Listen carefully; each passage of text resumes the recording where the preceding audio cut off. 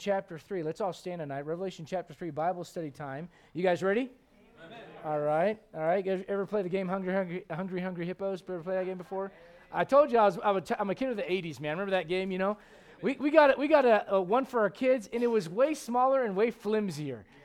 It was like, I hit it real hard, and it like broke the stupid hippo, you know? Like, what is this garbage, you know? They just don't make them like they used to, you know? Anyways, I feel like when I come to church, you guys are like, I want more. So I want to try to do the best I can to feed you tonight, Revelation chapter 3. And the name of the church that we're looking at, we're talking about 7 letters to 7 churches, and the name of the church we're looking at is the Church of Philadelphia. Now, I want to be clear with you. You know that as a city on the East Coast with a bunch of mean people, all right? Or the Eagles fans or whatever else, all right? Boo, all right? Amen. I appreciate that. All those in favor say amen, all right? But what we need to understand is it was a place in Asia Minor in what is modern-day Turkey a couple thousand years ago. And it was a city there, and it's the last city you get to in the list of cities that are, the churches that are listed in Revelation 3 before you get to the last one, Laodicea. And these two could not be more different than each other. You ever have kids in the same house, raised the same way, and man, like you ask one kid, you know, how was it growing up? Oh, it was awesome. I remember Christmas, and I remember Thanksgiving. You ask another kid, it was terrible. They always made me do stuff I didn't want to do. You know, like the same kids, same family, same house, different perspective. That is Philadelphia and Laodicea, right? Now, Philadelphia means this. It means brotherly love. Philo, it's a Greek root, philo, love, Delphos, brother, brotherly love. Now, you go to Philadelphia, Pennsylvania, you don't feel brotherly love, all right?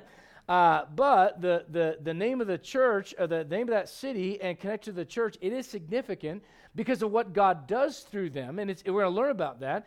But I'll just say this, before I jump into the Bible tonight, there's a lot of folks that are under the weather, maybe some are discouraged tonight. What I want you to do is this real quickly. Now do not do what some well-meaning saints have done before and call somebody and go, where were you tonight? Should have been at church. Don't do that, all right? But you know what you can do? You can text somebody and say, hey, missed you, how you doing? Praying for you. And you say, what is that? That's brotherly love, all right? That's a sign. By the way, that is a sign of growth and maturity in the Christian life. Matter of fact, before we read Revelation 3, look at 1 Peter real quick. Look at 1 Peter.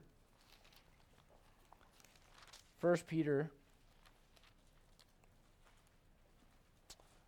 Peter chapter, that's not it. I think I may need 2 Peter. 2 Peter, there you go. 2 Peter chapter 1. 2 Peter chapter 1.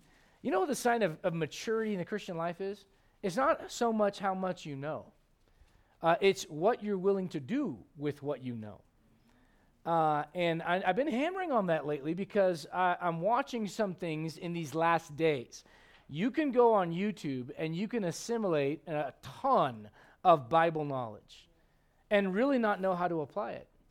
I'm not saying you can't learn some things online. Don't misunderstand me. But the reason why God put you in a church is to force you to do stuff with people.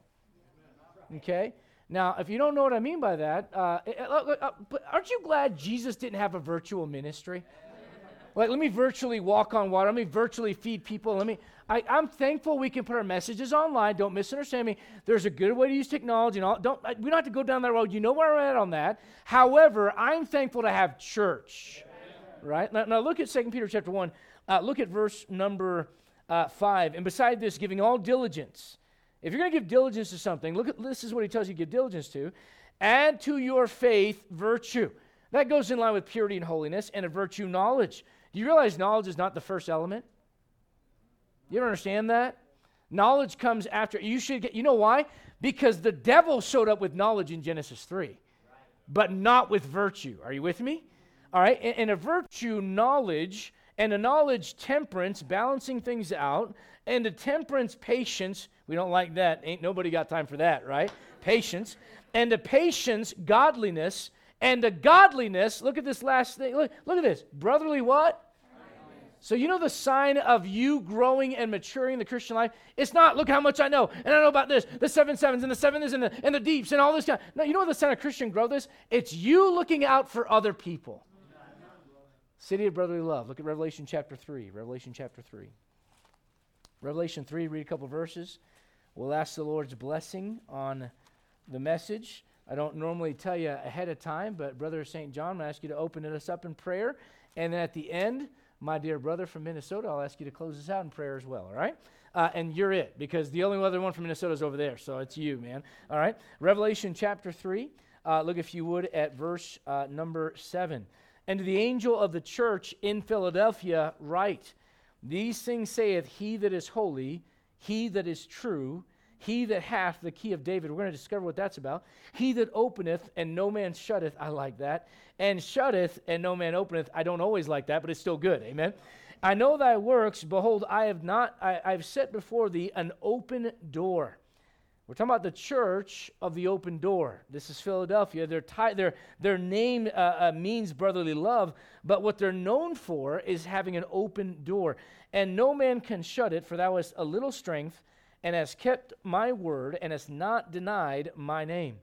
Behold, I will make them of the synagogue of Satan, which say they are Jews and are not, but do lie.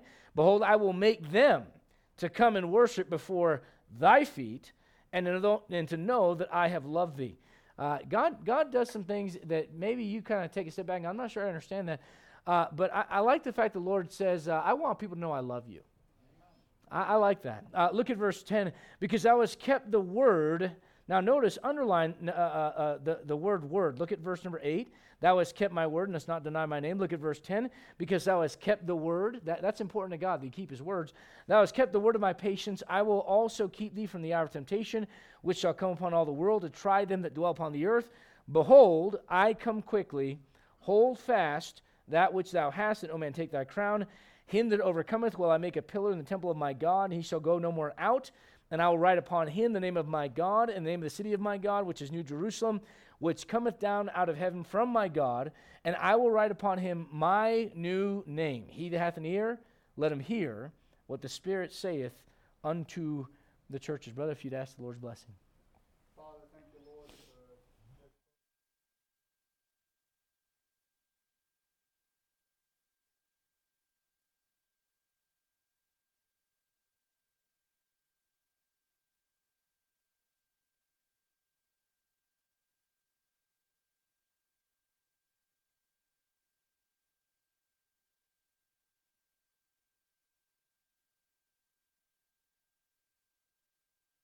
And we're talking about churches that John, oftentimes the old timers would call him John the Revelator, right? John, the apostle, wrote to, but he was caught up, as the Bible says in Revelation 4. Look at chapter 4 and look at verse number 1.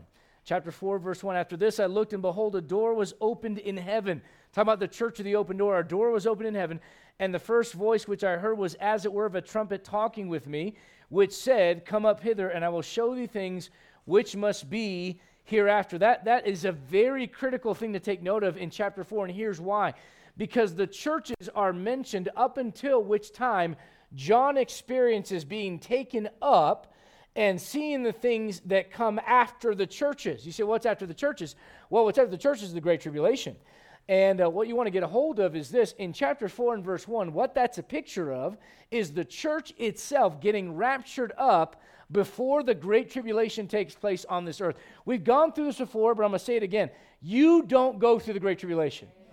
All right, number one, here's why. It's Bible. Number two, you can't get through traffic. You're not going to make it through the tribulation. All right? All right, so understand, the Lord takes us out. The Bible says, 1 Thessalonians chapter 5, the Lord has not appointed us, God has not appointed us to wrath. Thank God for that. Now, what you need to understand about these churches is this. I know I've been through this before, I'm going to say it again though. There are three applications. You've got a historical application, meaning these were 7 literal churches that existed in Asia Minor, modern-day Turkey, 2,000 years ago that John wrote these letters to or was told to write those letters to. All right, you've got a doctrinal application. You say, what does that mean? It means prophetically, what does this mean about the tribulation? Because what John's going to talk about for the rest of the book of Revelation is about that subject. All right? And then lastly, there's a practical or a devotional application. And what I want to do is I want to kind of hover between these two. We'll mention some things that are doctrinal in nature, but also things that are practical for your life right now. Now, let me just say this again. These two last churches, they could not be any more different. I mean, they swing completely the opposite way. Matter of fact, here's what I want you to notice. In every one of the churches that we look at, what the Lord does is he says this, I know that works. Here's the good stuff you're doing, but I've got a rebuke for you. Here's what I want you to correct. Here's where I want you to repent from. Here's where I want you to go, the direction I want you to go in. This was right. This was wrong. Let's change this. Let's get back on track. And you know what's interesting about Philadelphia? Read those verses again. Just skim over them. Here's what I want you to do. I want to challenge you. I want to challenge you as a believer to look at that passage, and I want you to look at that passage and go, does the Lord rebuke Philadelphia at all? You know what the answer is? He does not. Now, look at Laodicea. Look at the following verses after what we just read. You know what you find out? In Laodicea, he doesn't say one positive thing about them. You're looking at two very polar opposite churches. And yet, you need to understand this. This eventually turns into this within a few generations. Do you realize why you should jealously guard that which is right? The reason you should do it is because it is not to be taken for granted what it is that you have. Look at 2 Timothy chapter 4 real quickly. And I want to say this. We live in a generation where everybody wants a trophy, everybody wants a prize. All right? You came, so everybody gets a trophy, everybody gets orange slices, and we all go home happy after the soccer game, right? And so let me just say this much. The salvation, look, this right here, this is free, guys, right here, right there. All right? That's free. That costs you nothing. But everything after that, once you accept that, if you want something to show for the light that God's given you, that's going to cost you something. All right? That's going to take some effort, some diligence. All right? And so what you see is this. Christians today, you know what they don't like? They don't like being told you're wrong. Let's be honest. Who wants to be told they're wrong? I don't want to be told I'm wrong. When you get pulled over, and you know you're thinking to yourself, you're just trying to meet your quota. I bet that's what that's all about. Right? And really what they're doing is like, you know why I stopped you? No, I don't know why you stopped me. I know this city's ridden with crime, and you're pulling me over for doing something that's not that big. When you start off like that, you know what your problem is? You can't be told anything.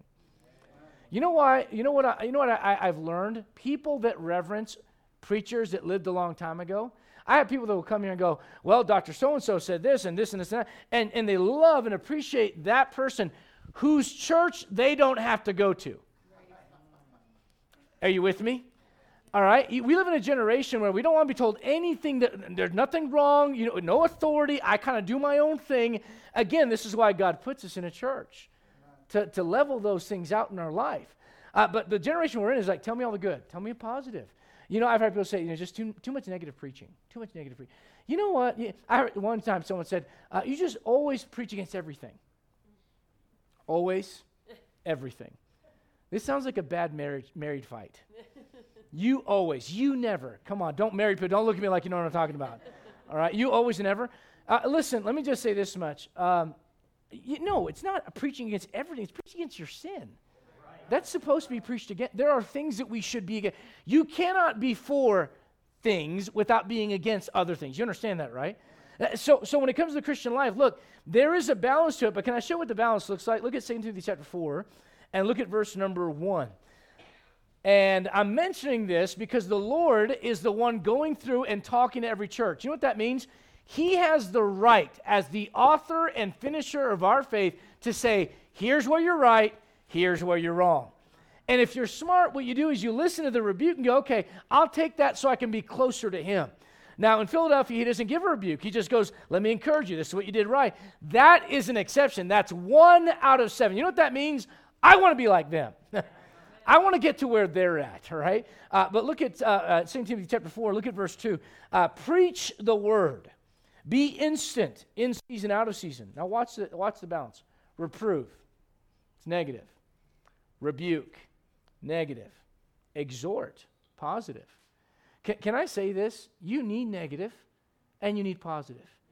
If you're in a place where all you do is you're just constantly getting everything, literally everything is wrong all the time, and there's no liberty, and it's stifling, and it's legalistic, and you can't seem to enjoy your walk with God, that's a problem. On the other hand, can I say that the modern church has gone to the other extreme where we don't want to talk about fornication. We don't want to talk about the modern sins of our modern culture. We don't want to talk about, you say, why? Because then people get offended and they leave. Look, if you are here because you want to be tickled, you'd be in the wrong church. When you go to a Bible preaching church, you should go, I want the Word of God. Regardless of Lord, if it's going to hurt me, let it hurt good so I can get better. Listen, when you take medicine, does it always taste good? No. Why is it that all the food that's good for you is terrible tasting? Right? At least that's what you think in your mind. Can I say this? And I'm not trying to preach the gospel of good eating, so don't. We're not here. Pastor's crazy, he wants us all to quit eating sugar and all that stuff. Some of you need to keep eating sugar because if not, you're going to be nasty. You're going to be really mean, all right? But I'm going to say this. For the last 3 weeks, I've had no sugar. You know what I've learned? Carrots taste really sweet. Apples are like dessert. This paleo waffle, I don't even know what paleo means. But this paleo waffle that had no taste 3 weeks ago is like, oh my goodness. This is like a cinnamon, it's like Cinnamon Toast Crunch in my mouth right now. You say, why? Because your taste buds eventually change when you learn to put things out of your life that don't need to be there. Christian, you know what you'll learn to do? You'll learn to appreciate the rebukes from the Lord when they come your way and the encouragement. And you do need both. But as you go, let's go back to Revelation chapter 3. Let me just say this. That is the instruction that Paul gives Timothy, a young preacher in the faith, and he tells him, you need to reprove, you need to rebuke, and yes, you do need to exhort. If all you got was exhortation, you'd be missing out. If all you got was reproof and rebuke, you'd be missing out. Now, let me just say this much. What you have in 7 churches, for the most part, the pattern is, here's what you did right, here's what you did wrong. With Ephesus, you kept my name, you kept the word, you didn't tolerate those that said they were Jews and were not, so on and so forth. You knew how to rightly divide. Man, you drew the lines, you drew the boundaries, but you fell out of love with me. And he does that all the way through. This is the exceptional church. So, man, if you're going to take notes on any church, this is the church to take notes on, guys. There's some stuff to learn from them. But can I say this before we talk about the church, you know who the real hero is? It's Jesus Christ. Look at verse number 7. Can I point out that in every church he addresses, in every single one, what he does before he gives them a message, he goes, hey, let me tell you who's giving you the message. All right, for example, when he talks to Ephesus, he says, I'm the one in the midst of the candlesticks. You know what that means? He's central to everything. You want to walk with God? Make him center. Make him the center of your life. When he talks to Smyrna, he's the first and the last. Can I ask you a question? Is this the first and the last thing you look at in the day? Or is this the first and the last thing you look at in the day? Is it this? Is it a screen? Now look, I'm not trying to beat you up, but I'm trying to help you understand something. If you go to sleep with a screen every single night, can I say you're missing out? You know what you got to go to sleep with? Conversation with God. It's got real quiet. Preacher, leave that TV, leave that screen alone. I'm trying to help you out, all right? I didn't say you got to burn it. You can't have one. I'm just saying, you know what? That thing needs to be tamed just like everything else in your life. All right? Listen, when he talks to Pergamos, he says, I'm the one that I have the sharp sword with 2 edges in my hand. You know what he's telling you? I am the Word of God. With every single church, before he addresses what he wants to tell them, he reminds them, let me remind you who's talking to you. You know one of the biggest problems I think Christians have? Is that when they hear something that maybe doesn't settle with them right away, they take it as the preacher's word. Let me just say this. If a preacher gets up and gives you his opinion on who to vote for, which party to be a part of, I think you need to go march for pro-life or whatever it might be, whatever his opinion might be, you know what you can do with that? Put it into file number 13. Do you know what you ought to do when someone stands up and preaches the word of God, though? Look at 1 Thessalonians chapter 2. Here's the problem. You know why some Christians don't have power? You know, Brother St. John was talking about it. You go to a church that doesn't really believe the Bible. And what they're taught is this is the closest thing we have to what God wanted us to know. And this ain't telephone. This ain't like God whispered to one guy and he whispered to another guy and way down through 2,000 years later, like, well, I hope I got what God said. This is what God wanted you to have. All right? Now the challenge is this. When God dishes something up for you and you don't always appreciate it, how do you respond? Look at 1 Thessalonians chapter 2. You know where the power is at? The power is not just intellectually hearing the word of God. That's part of it. The power is when you hear it, how do you hear it? You know what Jesus says? Take heed what you hear. That's what he says in Matthew. Take heed how you hear it. That's what he says in Luke. Why does he say that? Listen, I'll give you an example. I asked my wife how she's doing after she just did this.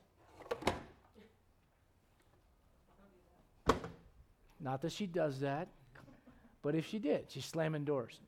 Hey, babe, how's it going? I'm fine. You know what a man hears initially? She's fine.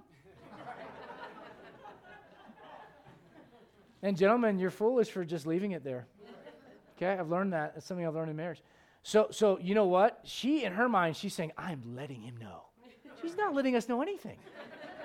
She thinks she's letting us know something, right? I have to hear it the way it's supposed to be heard in order to do something with that. Are you guys with me right now? All right, so when the Lord speaks, if you take it as, well, that's just your thoughts, preacher. There are certain things, let's be honest, that none of us want touched in our lives. You ever been to someone's house where it's like, this is the room where we don't let the kids in? Right? I don't have a room like that. I need a room like that. But you ever been to those houses where, like, it's kind of like a museum? When you were little, look, again, kid of the 80s, sleepovers were the big deal, man. I mean, that was a big deal. Sleepovers were fun, you know. Go to someone's house, and you don't know the rules, and they're telling you, don't go in there, don't. You just, like, I remember one of my friends had a house, just kind of like a museum. Like, it looked like no one lived there. All right? And let me just say this. Your Christian life's not meant to be a museum. The Lord is supposed to be able to walk in any room and go, how about this? Yeah, right. And the problem is when you take what the Word of God, what God is delivering to you through His Word, and you take it simply as the word of men. Look at 1 Thessalonians chapter 2. Look, if you would, at verse number 13. Midweek Bible what? Amen? All right, look at verse 13. For this cause also thank we God without ceasing, because when you received the word of God, which ye heard of us, you received it not as the word of men, but as it is in truth, the word of God, which what? Effectually. That's an adverb that says it's really doing its job in you. The Word of God does not activate until you receive it how God intended it to be received, as it is in truth the Word of God. So the reason why the Lord directs and addresses who He is before He talks to every church about their issues and their blessings and all that, the reason that is so that you take what God is saying as it comes from Him and not just a man. Does this make sense? Look back at Revelation chapter 3. Look back at Revelation chapter 3. And notice when He addresses them and tells them who He is, in verse 7, He says, I'm holy. I'm holy. Do you realize that's a big deal? That's a big deal. The Lord could have been any kind of God He wanted to be. Do you realize that? You know what He says? I'm holy. You know why? He chose to be holy. I'm thankful for that. He has no beginning. He has no creator. He has no author. He is the author and finisher. And He chose to be holy. You know why that matters? Because if God makes promises and He's not holy, He can break them. You know why it matters? Because, listen, God promised you eternal life, didn't He? Aren't you glad He doesn't break His promises? You know why He doesn't break His promises? Because He's holy. Look at verse number 7. He says, I'm not just holy, I'm true. And then He says this, and this is interesting. He says, I'm the one that hath the key of David. Well, what is all that about? Keys to what exactly? Do you remember over there in the Gospels? We don't have time to look at all these things. But He talks to Peter about the keys to the kingdom. You know what that's all about? And we won't go into a full discussion on it. But what you've got in your Bibles, you've got two key kingdoms. And some of you have heard this a million times, so I won't rehash all of it. But you're not going to experience the kingdom of heaven on this earth until Jesus Christ comes back and establishes a literal physical kingdom on this earth. But you know what you have right now? You've got the kingdom of God. And it's, according to Luke chapter 17, it's inside of you. When you blur these two things together and you make them the same, you do a disservice to the Word of God. They're not the same. One time, and I'm not trying to be funny, one time a guy goes, how do you know the kingdom of heaven, the kingdom of God is not the same thing? I say, here's why. Heaven is spelled H-E-A-V-E-N, and God is spelled G-O-D. It's deep, isn't it? You don't have to know the original languages to get that one. All right? These two things are not the same. All right? The kingdom of heaven is the kingdom of it's basically God's will coming down to this earth. Thy will on earth be done as it is in heaven. That's when we're not experiencing that right now. God's will is not happening on this earth. Are you kidding me? The only exception to that is when somebody gets saved. All right? That's in the life of a believer, following God's will. But outside of that, man, the world's not experiencing God's will on this earth. Not until He comes back and settles everything, all right? So when He talks about the keys, you know, He talks about, I've got the keys to hell, death, life, the kingdom. I've got all the keys. He's got the master key. Why? Because He is the key. All right? Now, I want you to look at Isaiah chapter 22. Go to the Old Testament, Isaiah 22. You may not realize it, but in Isaiah, there's a lot of things that correlate with the book of Revelation. Isaiah chapter 22. He's called the Lion of the tribe of Judah. And you know what king is referenced as the standard for kings in the Old Testament? It's David. And so when the Lord Jesus Christ shows up, he's the Lion of the tribe of Judah, and he's connected with being the son of David. And so when he says he has the key of David, that's a significant thing. It reminds us, it aligns us again once more that he is the King of kings and the Lord of lords. And if, by the way, if you want something opened up to you, you want understanding from God, you don't just get it from somebody else, you get it from God himself. He's the one that opens things up to you. Look at Isaiah 22. You ever been praying about something and just, God, I want to know about this, and Lord, I want to know about this, and Lord, I'm not sure about this. Can I just say this? If it's going to be revealed to you, it won't be because you're smart. And it won't be because you've got the corner on how to study the Bible. It'll be because God chooses to reveal something to you. And you ought to plead for that, and you ought to desire that. Look at Isaiah 22. Look at verse number 22. And go back to verse 21. And I will clothe him with thy robe and strengthen him with thy girdle, and I will commit thy government into his hand. Talking about a future king. And he shall be a father to the inhabitants of Jerusalem and to the house of Judah. Who's he talking about? Look at verse 22. And the key of the house of David, there it is, will I lay upon his shoulder. You know what else it says about Jesus Christ? Keep your hand right there. Look at Isaiah chapter 9. Isaiah chapter number 9. Isaiah chapter 9. Look at verse number 6. For unto us a child is born, unto us a son is given, and the what? Government shall... Can you imagine the governments of this world having to do what Jesus Christ tells them to do? Well, that's a far cry from where we're at right now. Would you not agree? I mean, look what it says here. The government shall be upon his shoulder, and his name shall be called Wonderful Counselor, the Mighty God, the Everlasting Father, the Prince of Peace. Of the increase of his government and peace, there shall be no what? I love that. Upon the throne of who? That's where and listen, you know what you're reading about, what you're getting sprinkled into this stuff that he's talking to the churches about, is he's referencing things that are still prophetically in the future. The next time the Lord comes, he's taking us off this planet. We meet him in the clouds, and so shall we ever be with the Lord. But when he comes back after the judgment seat of Christ, and we come back with him, well, when he comes back, he's coming back to establish a government, a holy government, which is hard for us to imagine. All right? But I want you to understand is this key of David thing, what it does is it aligns Jesus Christ with his rightful place on the throne of David. It does something else. Look at Revelation chapter 5. Revelation chapter 5. Revelation chapter 5. And I want you to get a hold of this because just 2 chapters from where we're at right now, look at verse number 1. There's a problem that takes place in heaven. You may go, I didn't think there were any problems in heaven. Well, here's one. Look at Revelation chapter 5, verse 1. I saw on the right hand of him that sat on the throne a book written within and on the backside, sealed with 7 seals. And I saw a strong angel proclaiming with a loud voice, who is worthy to open the book and to loose the seals thereof? Did you notice he didn't ask who's able? Do you notice that? He didn't say who can do that. He says who's worthy. Look at verse number 3. And no man in heaven, nor in earth, neither under the earth, was able to open the what? Book. Do you realize the Bible, listen, if the Bible is not written by God, inspired by God, and you don't have that same spirit inside of you, you're never going to get anything out of this. And when you don't ask the Lord to lead you and guide you, I'm going to tell you right now, there are times where you can read the book of Numbers and be on cloud 9 getting all kinds of nuggets, and then there's times you're reading Matthew, Mark, Luke, and John, like, I got nothing. It's not God's fault. The same stuff that you got a blessing that last time you read through is there, but somehow you're missing it. You say, why? Because he's not the one opening it up for you. You know what happens sometimes? We just get in a routine. All right, here we go. I've got 30 minutes before I got to go to the gym, 30 minutes before I got to get a phone call, got to go to work. So let me just, and let me tell you right now, that's not how you read the book. You need to ask him to open it up to you. You ought to desire, Lord, I want to get something I didn't get yesterday. Lord, would you open this up to my understanding? Look, if you would, at verse number 4. I like this. You know why I like this? Because I don't think we weep about the right things often. More times than not. Think about the times you've wept in your life. I'm not picking on you. I'm just being, we're human. Let's be real. And more times than not, when we weep, it's about our own issues and problems. When's the last time you wept because, man, I'm just not getting out of this book what I need. You know what happens? I wept much because no man was found worthy to open and to read the book, neither to look thereon.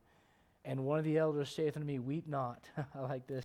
Behold, the Lion of the tribe of Judah, the root of David, there it is again, hath prevailed to open the book and to loose the 7 seals thereof. And you know what you see down in verse 6 and 7? It's the Lamb of God. It's Jesus Christ. And you know what they do? They fall down and they cry out in verse number 9, Thou art worthy to take the book and to open the seals thereof, for thou wast slain. Do you realize, guys? Now think about this. The reason that he is worthy and also able is because he prevailed. Can I ask you a question? How did he prevail? He died. You want to prevail in the Christian life, you have to die to yourself. You go, man, I want to get more out of that. Okay, you know what? You know why the Lord is able? You know why he's able? Because he's worthy. And by the way, Christian, can I say this? When it comes to our worthiness, we're never worthy without him. I mean, that's just the reality. Look back at chapter 3. Can I just point out some things about this church practically? When you look at what the Lord says about them, he says that they have an open door that no man can shut. And he connects that open door, as you see in chapter 5, to opening the book. And you look down at verse number 8 one more time. Verse number 8, chapter 3, verse 8. And notice that he says, I know thy works, behold, I set before thee an open door, and no man can shut it, for thou hast a little strength. They didn't have a lot of strength. They didn't have all the resources. Can I say this? This church, now, if we're looking at this as we have been, practically looking at periods of church history, we would call this the Philadelphia church history period, 1500 to 1900. You know what they didn't have? Telephones. They didn't have internet. They didn't have social media apps. They didn't have cable, satellite, whatever you got, streaming, whatever. They didn't have any of that stuff. They had a little strength. They didn't have all the stuff we have today. Do you realize you can just, in a couple seconds, you can type something and put out a gospel verse somewhere and thousands of people can see it? They didn't have that. How were they able to do everything they were able to do without technology? No airplanes. I mean, for a lot of this, no ships, no ships like we know them, no trains, no cars. You say, how did they, listen, if you don't know church history, you've got the Reformation, the Great Awakening, the Second Great Awakening, the Moravian mission period, all that stuff, all the stuff that really, where the Word of God went out into all the world and it exploded. It happens right here. And they had less than we have today.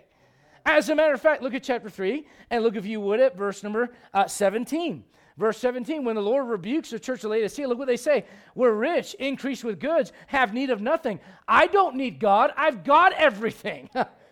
That's the church period in which we find ourselves today, where people feel like they are sacrificing and making this huge sacrifice for God if they come to church at all in the week, let alone be a fanatic and come Sunday and Wednesday. Whereas these are the guys that are literally the Moravian missionaries. You know what they did? Some of these guys, they sold themselves into slavery so they could preach the gospel in other lands. You got any Christians that want to do that today? Some of you don't want to get made fun of on Facebook because you're a stand for Jesus Christ. I'm not trying to pick on you. I'm trying to help you to understand. We are in a world of hurt. We need to get back to this right here. I can't go back in time. I can't bring back, the revivals of that time. But I can be a Philadelphian Christian if I want to be. And so can you. You know what's wrong? The church here is asleep. They're you know what they are? They're lazy. They're apathetic. They're lethargic. They just don't give a rip.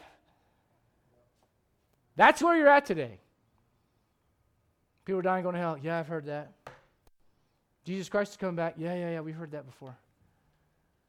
Man, oh man.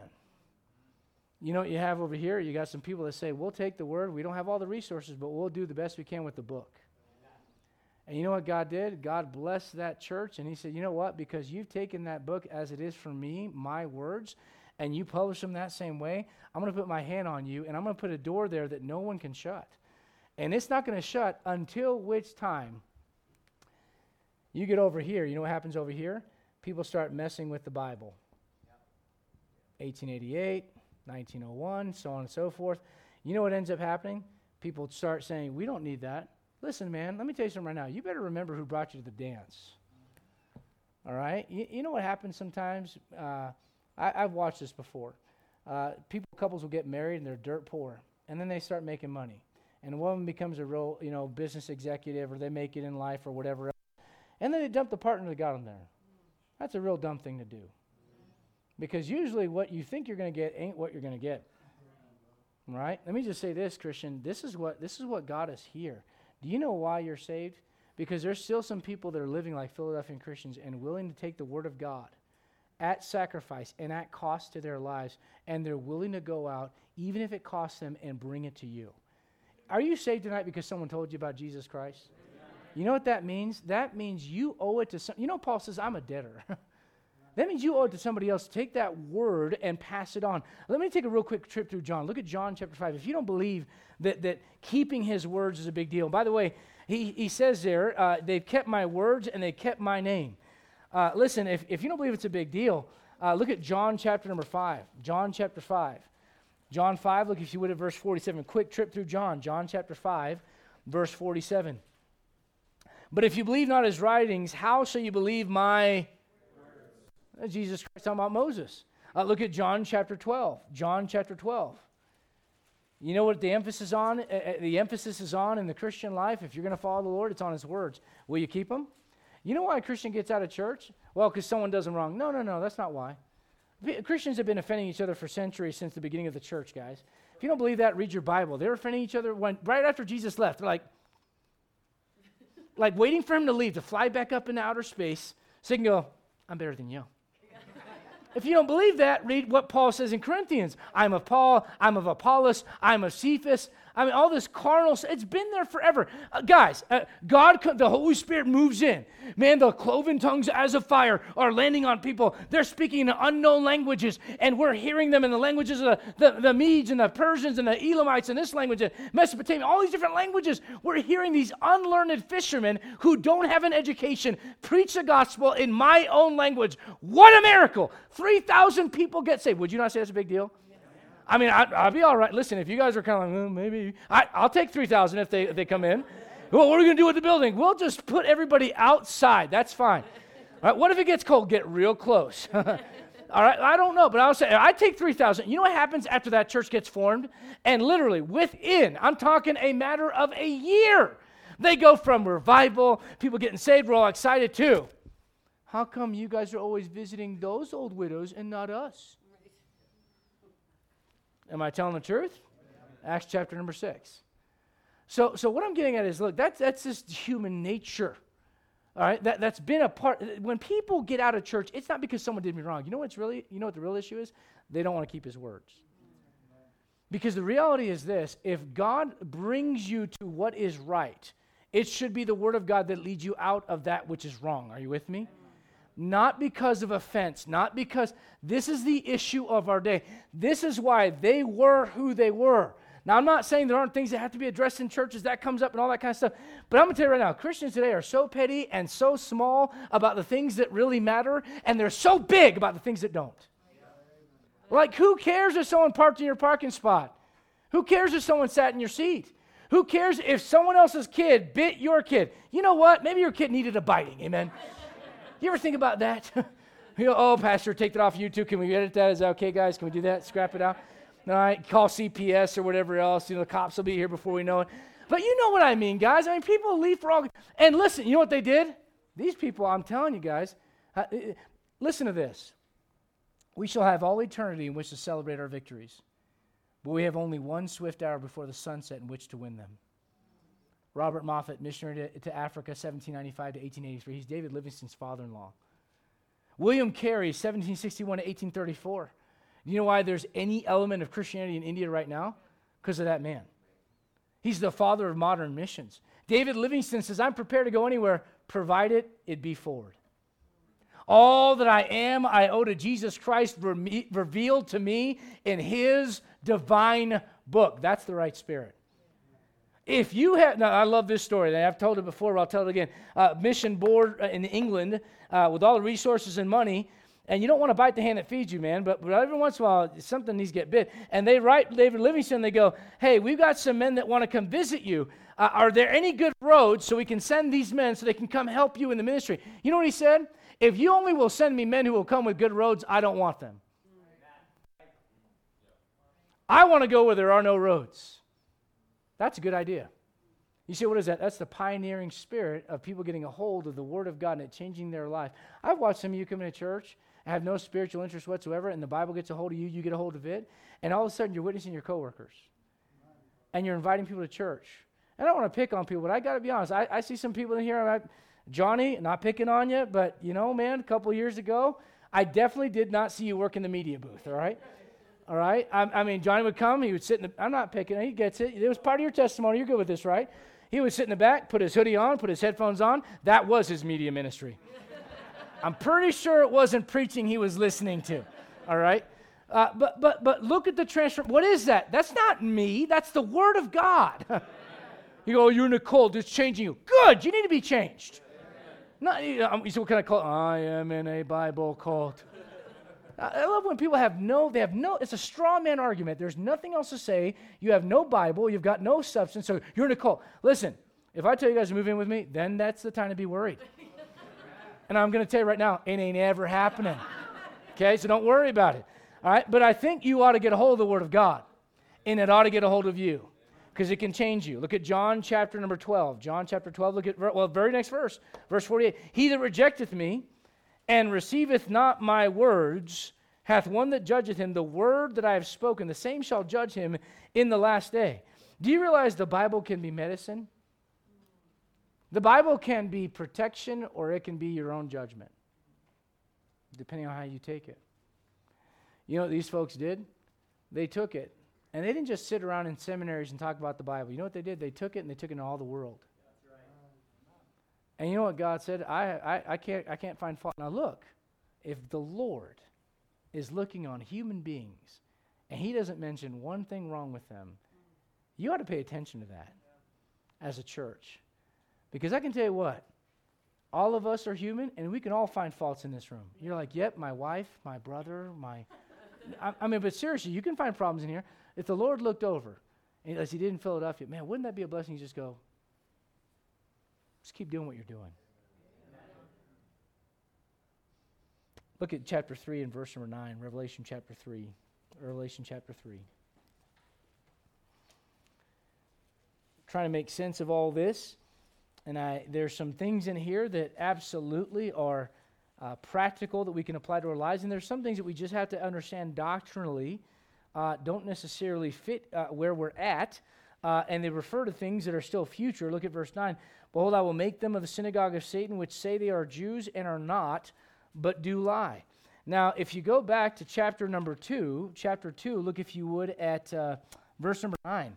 He says the same thing about the church of Smyrna. So there's people that say that they're Jews and are not, and they basically call them out, and they say, hey, this isn't right. Philadelphia did that, so did Smyrna. And you may go, well, why is that a big deal? Well, here's why. Because there's a thing called covenant theology. All right, here's what it means. God is done with Israel, all right? And basically, God replaced Israel with the church. And here we are, and we took their place. Therefore, all the blessings that God promised to Israel way back here, even before the cross of Calvary in the Old Testament, all that stuff, that really applies to us. No, it does not. And so, for whatever reason, you want to dig on this on your own when you study your Bible, for whatever reason, God really has a problem when people say there's something that they're not. Yeah, right. And that's a practical thing you can take out of that. You know what I love this. I love when... we're going to talk about this maybe a little bit on Sunday. Jacob shows up to his dad. And you know what Jacob's a picture of? He's a picture of a Christian that wants something from the Lord, but he's not always willing to go about it the right way. And his dad's a picture of the Lord. And of course, for just a moment, it's not full type. I understand there's issues with that, but just bear with me. You know what Jacob does? He comes and says, I'm Esau. You see, what's he doing? He's not being honest about who he is. You want to get anywhere with God? Be honest about who you are. Now look, let me come over here. We live in this like be real culture. We're like, just let it all hang out. No, there's some things we don't want to see. Right.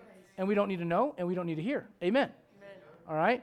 And what I'll say about that is you have one high priest, and his name is not Adrian Dominguez or Father Adrian Dominguez. All right? His name is Jesus Christ. Right. Do you know who you go to with those things? Him.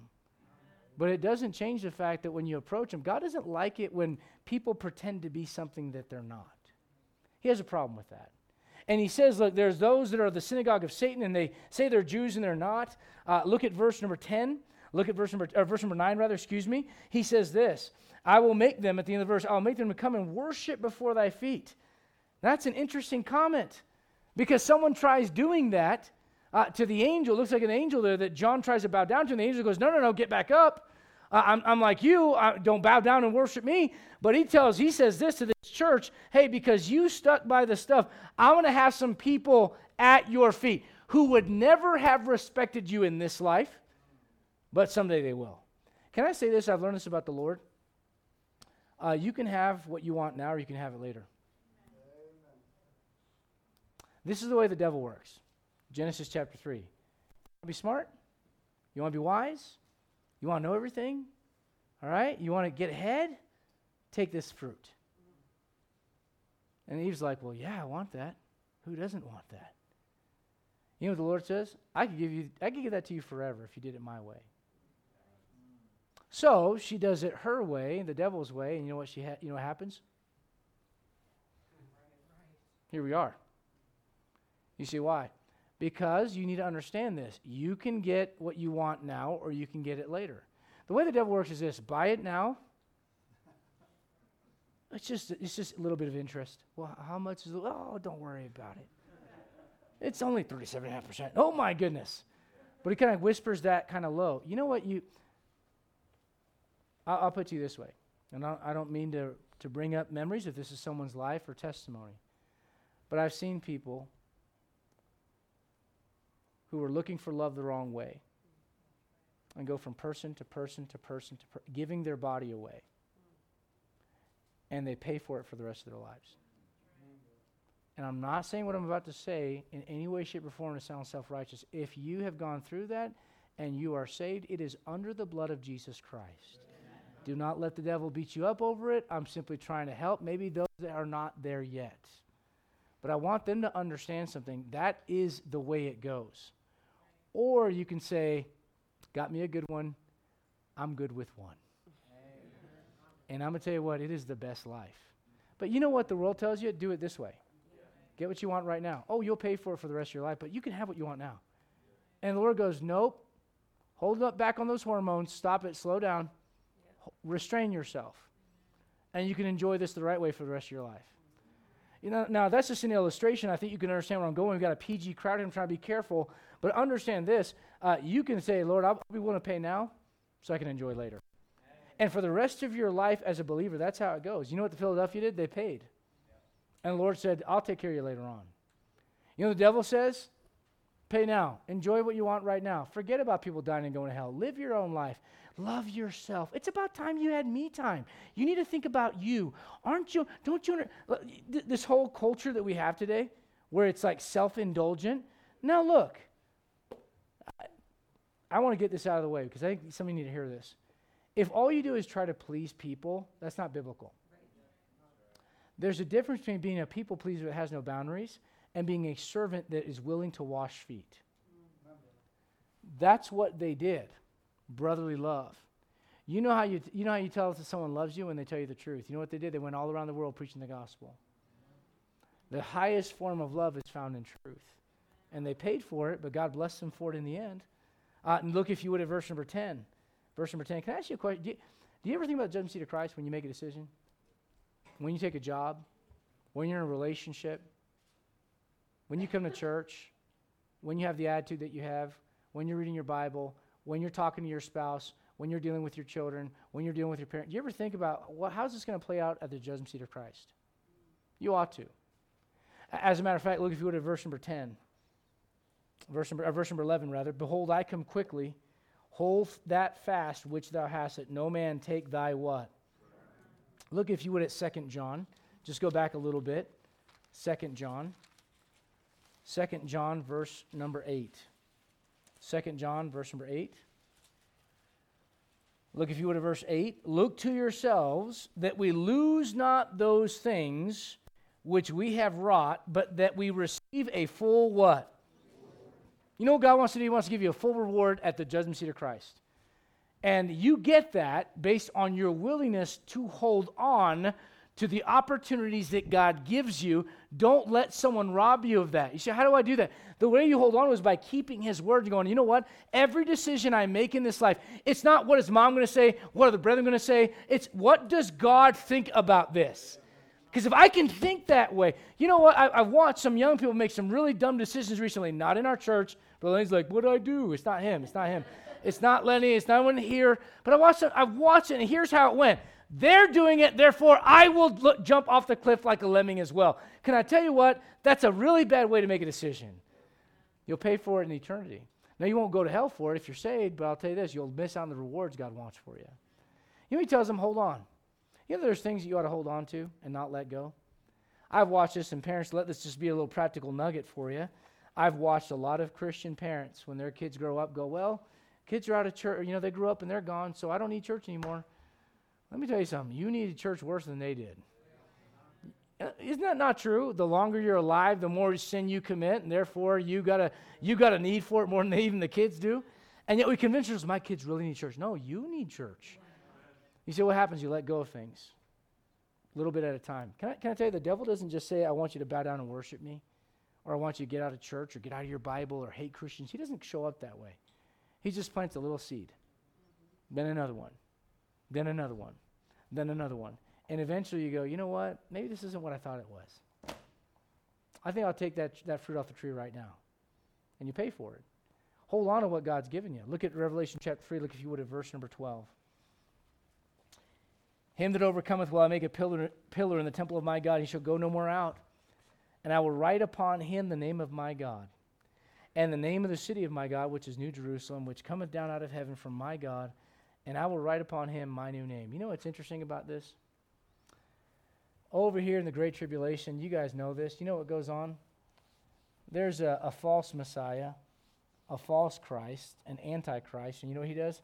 He wants to put his name on everybody. And you know what's interesting about that? Go to the book of Daniel. We're going to close with this thought. We know this as the mark of the beast and all that kind of stuff. Revelation chapter 13, all that good stuff. You say, why is that? Because going back to the garden, there's a battle that goes on. The epic battle goes like this. I want man to fall into my image. Satan says this. So if a man dies without Jesus Christ, he does exactly that. Where their worm dieth not and the fire is not quenched. But if you're saved, you know what happens? Inside of you, the moment you get saved, you have a new image that's stamped in there. And it's Christ in you, the hope of glory. And you know what you could have been? You could have been a liar. You could have been a deceiver. You could have been a felon. You could have been a drunkard. You could have been a drug addict. You could have been a great number of things. But now that you're saved, you know you are a child of God because you have his name in you. And you know what I think is kind of, a tragic thing about believers today, I think this is true, is oftentimes what they do is they allow the world to identify them, not the Lord. Notice what he says, if you keep my word, you do this, you know what, I want you to know, boom, here's my name, I'm going to put this on you. Look at Daniel chapter number 1. Daniel chapter 1. You know what happens when the Israelites, because they turn on the Lord and they turn their back on him, when the Israelites, God's people, the Jews, when they are taken into captivity, I want you to notice what it is that the Babylonians do. Look at Daniel chapter 1. They take these children, look at verse 4, in whom was no blemish, well-favored, skillful in all wisdom, cunning in knowledge, understanding size. These are the smart young men from the kingdom of Israel. And look at verse number 5. The king appointed them a daily provision of the king's meat and the wine which he drank. You know what the world wants to do? They want to change your appetite. Let me change what you call fun. Let me change what you call enlightening. Let me change what you call educational. Let me change what you call fulfilling. Let me change what you call, right? Look, if you would, at verse number 6. Now among these were the children of Judah, Daniel. You know that name. Here are 3 names you're not as familiar with, and here's why. Hananiah, Mishael, and Azariah. Why don't you know those 3 names? Here's why. Look at verse 7. Unto whom the prince of the eunuchs gave names. What did they give? What did they give? Well, don't they already have a name? Why do they want to change it? Boom. We don't want you thinking like Jews anymore. We don't want you thinking like God's people anymore. We want you thinking like us. So they change their name to what? Shadrach, Meshach, and Abednego. Those weren't their Hebrew names. You know them by those names. but their Hebrew names are Azariah, Mishael, right? Their Hebrew names are different. Oh, why does that matter? You know what the devil wants to do? He wants you to identify with what he wants you to identify with. And the Lord says, no, you've got a new name. In a light of that new name, you need to live your life, your identity, and your purpose. Look, I'm going to pick on Alex for a moment. He's going to school, learning how to be a teacher. We could use some good teachers in the school system. Amen. All right. But you know his identity is not, I'm a teacher. His identity is, I'm a Christian who gets to be a teacher. Joe does fishy stuff in Vegas. I'm not sure what I'm just kidding. I just want to make sure everybody's awake. I can tell it's warm. You're getting sleepy. All right, Joe does some underwriting. Is that right? Did I say that right? Mortgage. All right, the undertaker. Is that what it is? Underwriting. All right. He does, but he's not an underwriter. He is a Christian who gets to underwrite. Right? Look, we can go around the room and talk about everyone's identity. Listen, brother Eric is a designer. He does some design work. He's not a designer. He's a Christian who gets to design. Brother Sean is an accountant. All right, and people that like numbers, crazy man. He's crazy, but you know what he is? He's a child of God who gets to do accounting. You know what that is? Your identity matters. And the Lord wants you to know, hey, look, you're mine. Let the Word of God be the thing that speaks to you. And let your new identity be the thing that leads you in your purpose. And maybe you might have a shot at being a Philadelphian Christian, even though we're living in Laodicea. Let's all stand. We'll have a word of prayer and be dismissed.